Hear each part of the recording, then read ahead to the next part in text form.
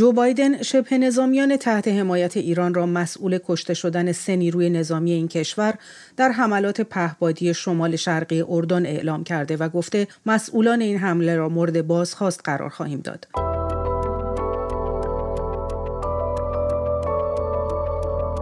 سلام، من بیتا آذری هستم با برنامه دیدگاه. در سوی دیگر سخنگوی وزارت خارجه جمهوری اسلامی انتساب این حمله به ایران را انکار کرده و همزمان گفته هر گونه اقدام با پاسخ متقابل همراه خواهد بود.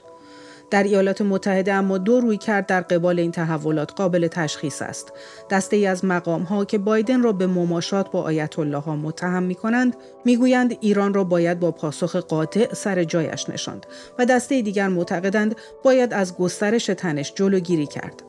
در دیدگاه همراه با افشین شاهی، استاد روابط بین الملل از انگلستان، تبعات این تحولات در سیاست داخلی آمریکا و پاسخهای احتمالی ایالات متحده به ایران را بررسی می‌کنیم. آقای شاهی، در تنش و درگیری این بار نیروهای نیابتی منتسب به ایران با ایالات متحده 3 سرباز آمریکایی کشته شدند. پیش از این شبه نظامیان از کشتن نیروی نظامی آمریکا پرهیز می‌کردند. شما آیا این رو یک تحول یا نقطه عطف می‌بینید در رویارویی با ایالات متحده؟ وقت شما بخیر خانم آذری. گرچه که این اولین باری هست که از 7 اکتبر سربازان آمریکایی توسط آتش دشمن مستقیما کشته میشن، اما فراموش هم نکنیم که در 11 ژانویه حین بازرسی و توقف قایقی که قصد حمل اسلحه از طرف ایران به حوثی‌ها را داشت، 2 سرباز آمریکایی در آب غرق شدند و خب طبیعتا ما به مرحله‌ای رسیدیم که می‌بینیم که تلفات نظامیان ایالات متحده در منطقه برای رویایی حالا مستقیم یا غیر مستقیم با جمهوری اسلامی در حال افزایش هست و از این بعد ما میشه به این به عنوان یک نقطه عطف نگاه بکنیم، چون زمانی که تعداد تلفات نظامیان رو به افزایش میره، بدون شک میتونه روی متغیرهای متفاوت سیاست داخلی ایالات متحده هم تأثیر بذاره، میتونه روی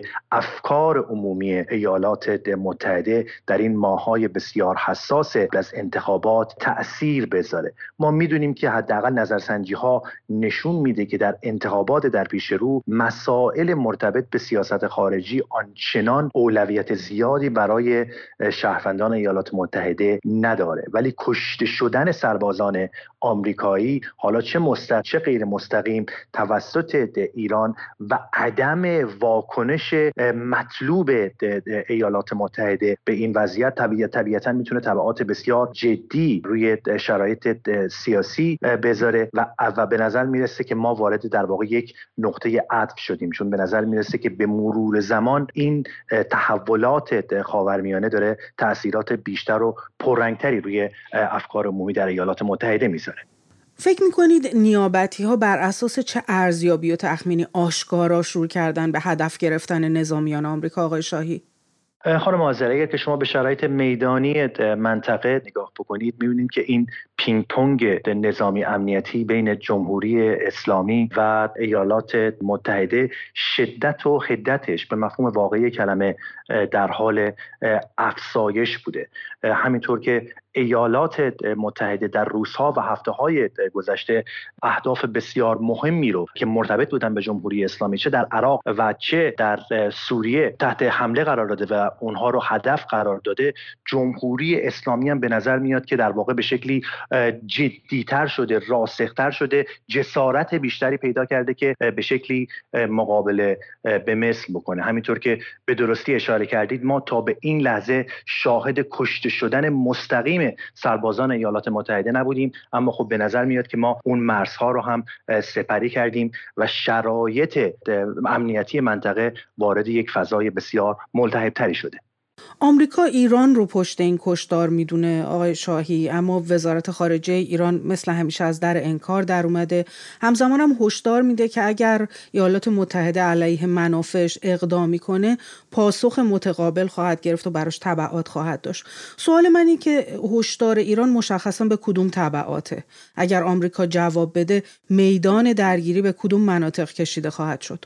ببینید، رفتار جمهوری اسلامی به مفهوم واقعی کلمه نامتعارف است، چون استفاده کردن ابزاری از گروه‌های فرادولتی برای دنبال کردن اهداف سیاسی و امنیتی خودش در منطقه در عین حال هیچ گونه مسئولیتی رو هم برای عواقب کارهاش نمیپذیره. و خب امروز ایالات متحده به نظر میاد که صبرش به اتمام رسیده و تصمیم گرفته که مقابله به مصر بکنه و از اون طرف هم جمهوری اسلامی تهدید کرده که در این صورت میتونه در واقع دست به اقدامات متفاوت امنیتی بزنه. خب در شرایط فعلی به نظر من پیش بینی یک مقدار دشوار هست، اما خب اگر که ما به رویه عادی جمهوری اسلامی نگاه بکنیم به نظر میاد که پایگاه‌های نظامی ایالات متحده خصوصا در عراق و سوریه میتونن اهداف اولیه جمهوری اسلامی باشن در زمانی که بخوان در واقع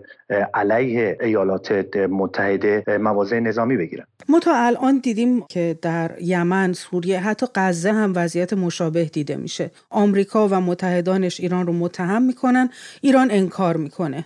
این وضعیت تا چه زمانی میتونه ادامه پیدا کنه و پیامد این تداوم و استمرار چی میتونه باشه؟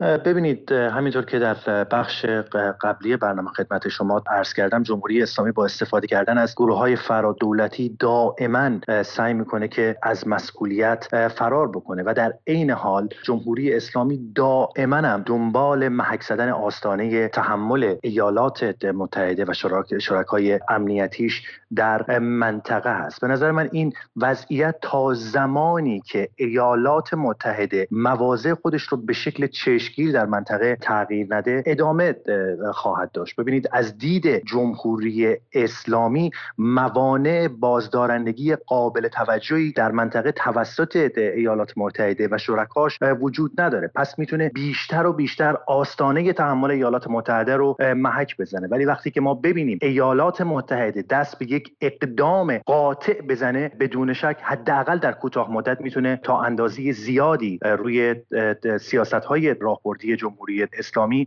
تاثیر چشمگیری داشته باشه. از واکنش مقام‌های آمریکایی به حمله شبه نظامیان نیابتی دست کم فکر می‌کنم به دو ایده کلی میشه رسید آقای شاهی. یک ایده اینه که پاسخ آمریکا دامنه درگیری‌ها رو گسترش میده. ایده دوم اینه که باید ایران رو به شکلی سر جاش نشوند. به نظر شما کدوم یکی از این دو ایده صورت عملی به خودشون میگیرن؟ منافع کلی آمریکا چی اقتضا میکنه؟ ببینید، ما الان در یک شرایط پیچیده تر از گذشته هستیم. در وهله اول خب ما میدونیم که در ماه‌های در پیش رو ما شاهد یک انتخابات بسیار مهم در ایالات متحده هستیم و در شرایط فعلی به نظر میاد که ایالات متحده رغبت چندانی برای آغاز یک نبرد جدی با جمهوری اسلامی نداره. ولی یک پیچیدگی دیگه هم که وجود داره، یک متغیر دیگه هم که وجود داره که شرایط رو به نظر من پیچیده تر از گذشته میکنه. اگر که شما به رفتار جمهوری اسلامی خصوصا در هفته‌های گذشته نگاه بکنید، می‌بینید حتی با توجه به استانداردهای جمهوری اسلامی تهران غیر قابل پیش بینی تر شده. مثلا شما اون اتفاقاتی رو که در پاکستان افتاد، اون اتفاقاتی رو که در کردستان عراق افتاد و اون اهداف بسیار توخالی رو که جمهوری اسلامی دنبال کرد و خوب تجزیه و تحلیل بکنید، می‌بینید که واقعا رفتار جمهوری اسلامی غیر قابل پیش بینی تر شده و در این شرایط به نظر من بسیار دشواره که ما بتونیم تجسم بکنیم دقیقاً در 6 ماه آینده، در 7 ماه آینده، در این ماه‌های منتهی به انتخابات ریاست جمهوری ایالات متحده چه اتفاقی خواهد افتاد. به نظر من این مستقیما مربوط میشه به اون سیاست‌هایی که تهران تصمیم خواهد گرفت که در ماه‌های آینده اتخاذ بکنه و اگر که دست به اقدامی بزنه که ایالات متحده رو حتی با توجه به حساسیت‌های سیاسی مجبور بکنه به یک واکنش شدیدتر، این میتونه در واقع تمام اون قواعد و ضوابط و چارچوب‌هایی رو که قبلا ما داشتیم برای تجزیه تحلیل مناسبات ایالات متحده و جمهوری اسلامی رو به شکل چشمگیری تغییر بده.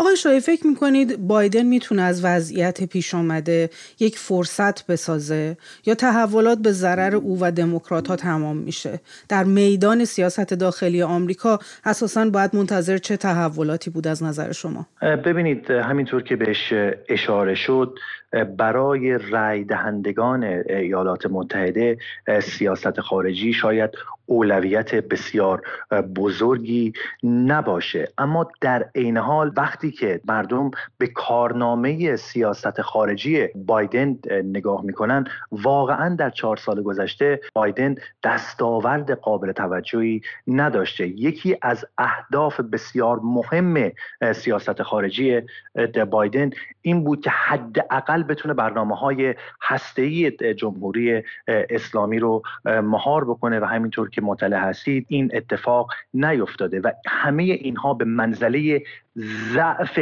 دستگاه سیاست خارجی بایدن تلقی میشه و در این ماه‌های باقی مانده شاید این فرصت آخری هست که به بایدن داده شده که دست به سیاست‌هایی بزنه که در عین حالی که ثبات منطقه رو به شکل جدی به چالش نکشه، اما در عین حال بتونه در واقع حداقل یک ژست اقتداری هم به خودش بگیره که بتونه به عنوان یک برگ برنده در انتخابات در پیش رو از اون استفاده بکنه. حالا سوال اصلی اینجاست که آیا در ماه‌های منتهی به انتخابات بایدن دست به این اقدام میزنه یا نمیزنه؟ تصور من این هستش که اگر که ما بخوایم در واقع سیاست‌های گذشته بایدن رو مد نظر قرار بدیم، به احتمال زیاد رویه در پیش رو همون رویه محافظه‌کاری هست که ما در 3-4 سال گذشته مشاهده کردیم. بسیار سپاسگزارم از شما افشین شاهی، استاد روابط بین الملل از لندن، انگلستان. از طرف خودم و علیرضا روشن تهیه کننده این برنامه از همراهی شما تشکر می‌کنم.